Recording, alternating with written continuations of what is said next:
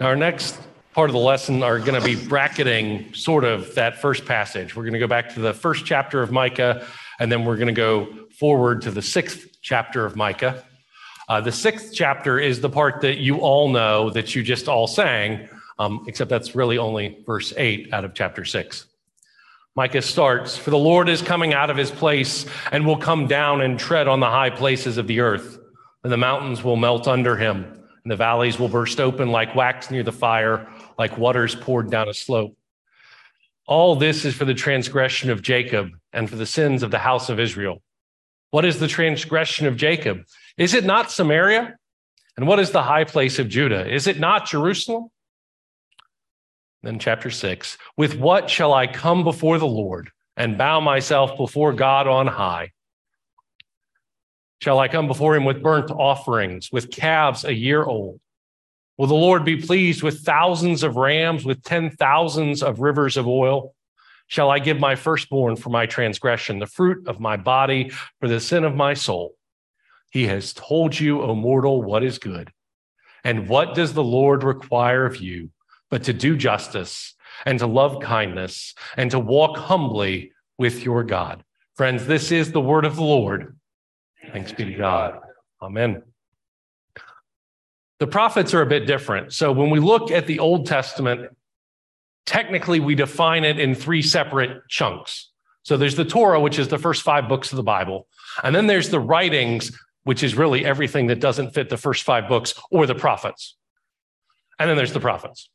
So the writings are Joshua, Judges, Ruth, 1st, 2nd Kings, 1st, 2nd Chronicles. We chunk Esther in there a little bit. And then the prophets are the rest of it. The big name prophets are Isaiah and Jeremiah in the biblical books. And then we have Micah. Micah is, really, he's like 7 chapters. There's not much to Micah, except we read Micah every Advent. And this last verse, Micah 6:8, is probably on more coffee cups than any other verse in Scripture. And so people know Micah even if they don't know Micah, because it's just floating around out there in the world. What's important for us is that we're making this transition from a narrative style, which is the past. When we read the histories, when we read Torah, it's talking about things that have already happened. And when we move into the prophets, they're concerned with what's going to happen.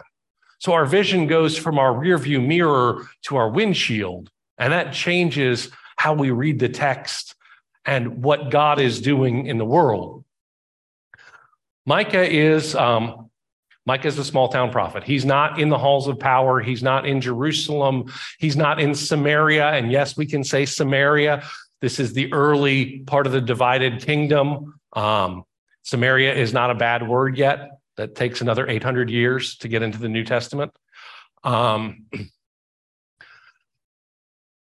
where it starts off is that the people of God have messed up so badly that God is going to come down. And the description in the first chapter here is pretty graphic. And I think we've often read it as though it's just destructive graphic, but I'm not sure that's Isaiah's point when he says that the mountains are going to melt and the waters are going to flow and that the things are going to melt like wax next to the fire.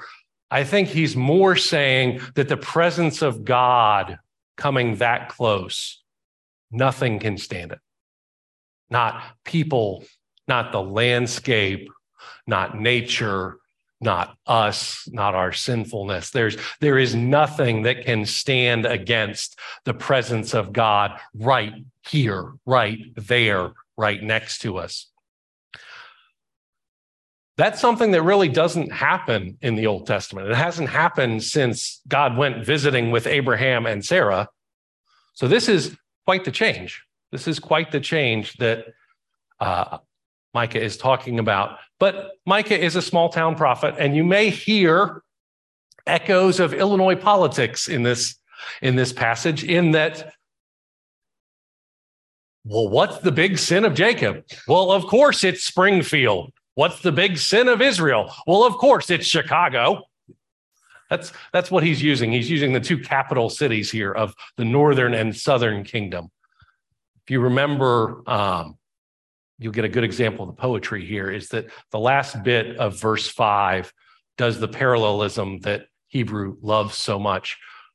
This is for the transgressions of Israel and Judah. What are those transgressions? Well, let me list them for you. But it's Jacob and Israel, and Jacob and Israel are the same person. Jacob is the one whose name is changed to Israel. So it's all the people of God getting lumped together here, and it's a problem. But it's a problem in the places of power. It's a problem in the capital of Samaria, the capital city that is Samaria, and it's a problem in Jerusalem. That's how Micah is laying this out. There's a problem at the top, and it's creating problems all the way through. Now, we just read about David a couple weeks ago, so I think we understand how a problem at the top causes problems all the way through, right? And now God is ticked enough that God is going to come down and do something about this. And the rest of Micah is spent casting that vision for what that's going to look like. Chapter 5, this is the Christmas Eve passage. Right after it, we sing O Little Town of Bethlehem, and we get ready to call it a night. But you, O Bethlehem of Ephratah, one of the little clans, one of the small, out-of-the-way places.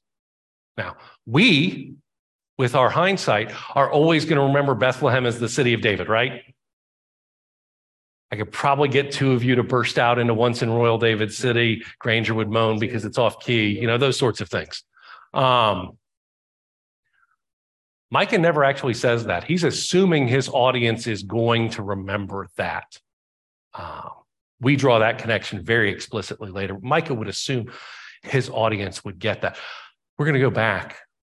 We're going to go back to Bethlehem, back to the simpler days, back to when we just had a shepherd. You remember when we just had a shepherd as king? He wasn't even in the lineup of the sons who were eligible. He was out with the flock. Let's go back to those simpler days. Again, you can hear the political message of 2,800 years ago resonating. And more than that, let's go back to before David messed everything up. Let's go back to this grand promise that God made to David, that the lineage of David will be on the throne forever. Let's go back.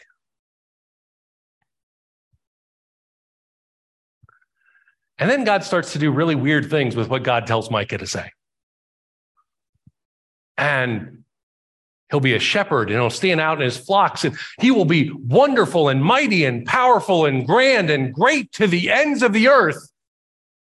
And then we get that tagline that we love at Christmas that doesn't really make any sense to us in the way the world works the other 364 days of the year. And he shall be the one of peace. Because that's not really how geopolitics works, is it? That the one great to the ends of the earth is the one of peace. That's not really how this works. The one who is great to the ends of the earth has the biggest army and the biggest navy and the most people and causes the most chaos and damage and destruction. So clearly God is doing something different here. I think this is the point at which the kings in Samaria and Jerusalem start going, I'm glad this Micah guy doesn't have a national franchise. I'm glad only the hillbillies are hearing him. We get to that bit then that is on the coffee mugs and things, and we only read that last tiny, tiny snippet of it. We only sing that last tiny, tiny snippet of it. We leave out the part where what is acceptable to God? What should I bring? Should I come back? Remember Solomon? A couple weeks ago, thousands of burnt offerings. If one burnt offering is good and it gets me out of this much trouble, then 10 burnt offerings ought to get me out. How much should I bring? Should I bring 1,000 rams? 10,000 rivers of oil? That's not a question normal people get to ask, is it? Gayla's done the stewardship bit this morning, and so everybody should bring $1 million. I heard something over here that was dismissive of that claim. Right?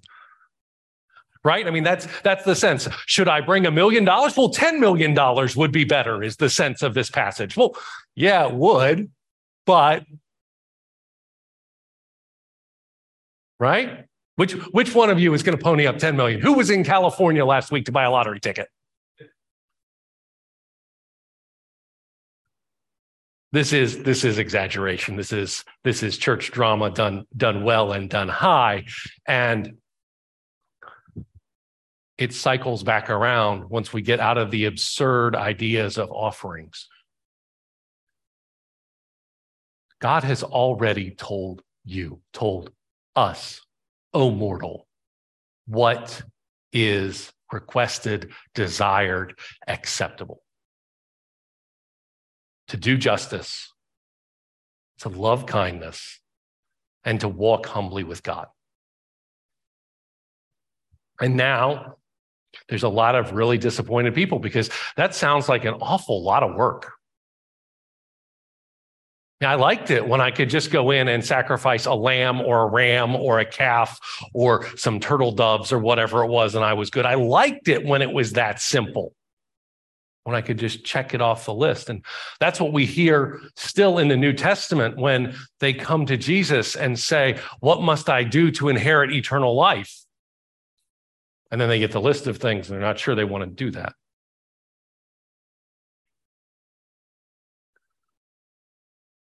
In Sunday school, we talked about the challenge of what is it to do justice, not to treat justice as a noun, but to do justice. And do we mean that the law is carried out, or do we mean that things are morally right? Two entirely different things. But that there was a verb here that we should be doing justice, not just like watching justice somewhere out there. And then we struggled with loving kindness because the Hebrew word for it is hesed, and it's about God. And literally, they made up the word loving kindness with a hyphen in English to translate it. It doesn't translate. It's around the faithful love, loving faithfulness, faithfully loving. And we talked about the notion that we beat up on kindness all the time.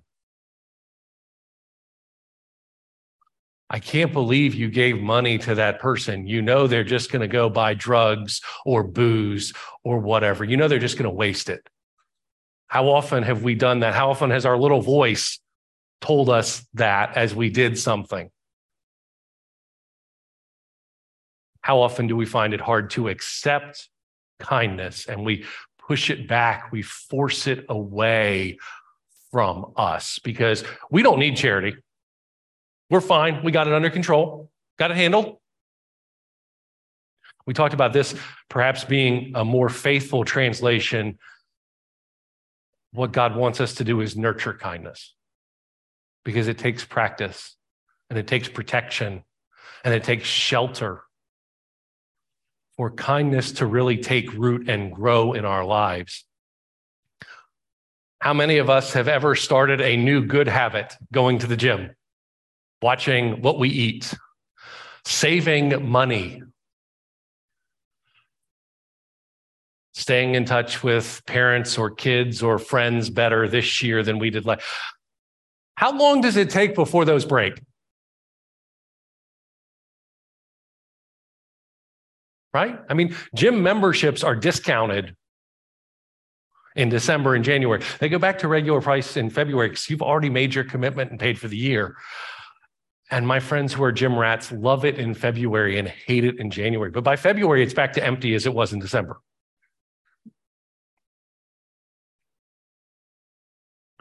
We need to nurture, we need to provide space for these things to grow. And that's part of what God is saying the people of God are to do. And then we talked about walking humbly. Talked about that not being, look at me, I served at the soup kitchen, aren't I wonderful? I'm solving hunger one person at a time, one meal at a time, aren't I great?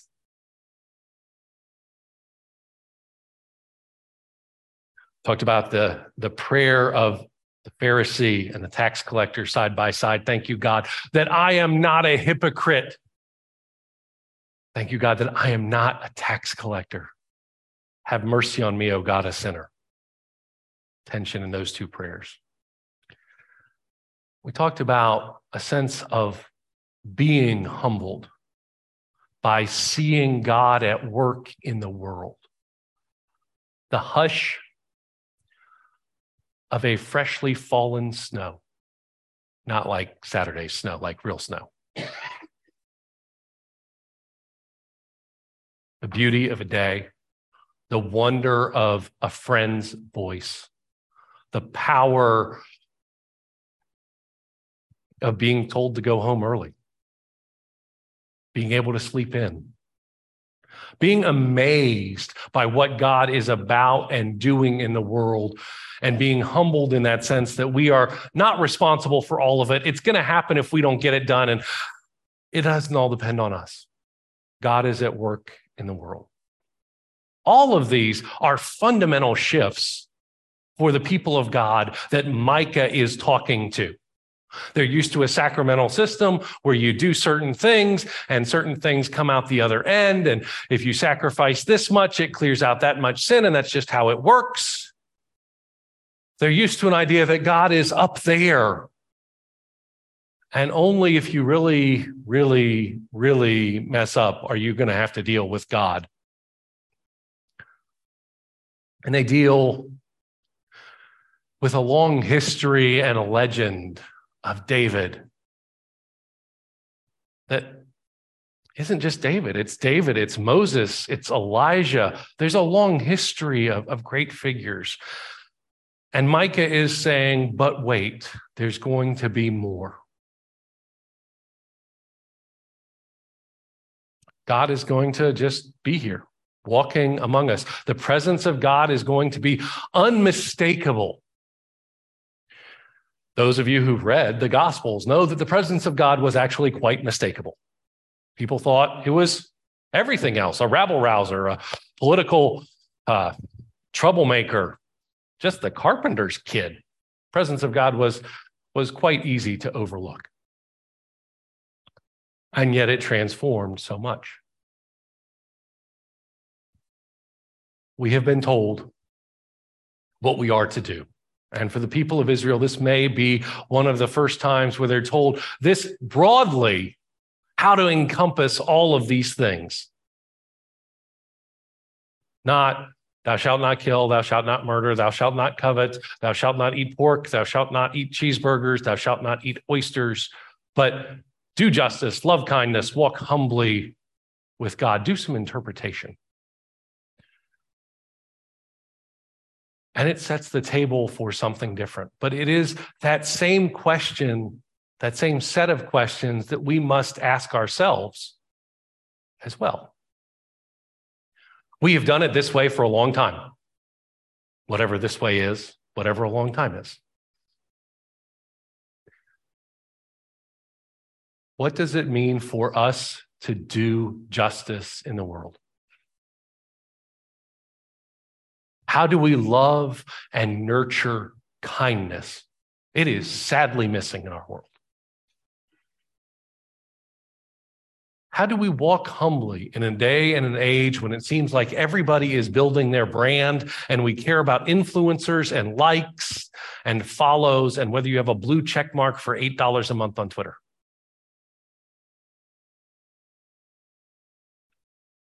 Right? This is still a learning curve for us today. This transition from the way we thought the world worked, where things were transactional and I'm nice to you, so you're nice to me, and everybody gets along,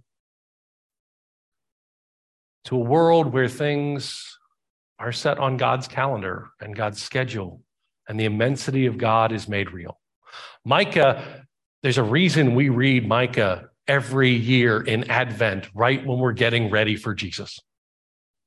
Part of us is reading back into the story, and part of us is reading hopefully into the idea that Jesus Christ is coming to transform things that just don't work.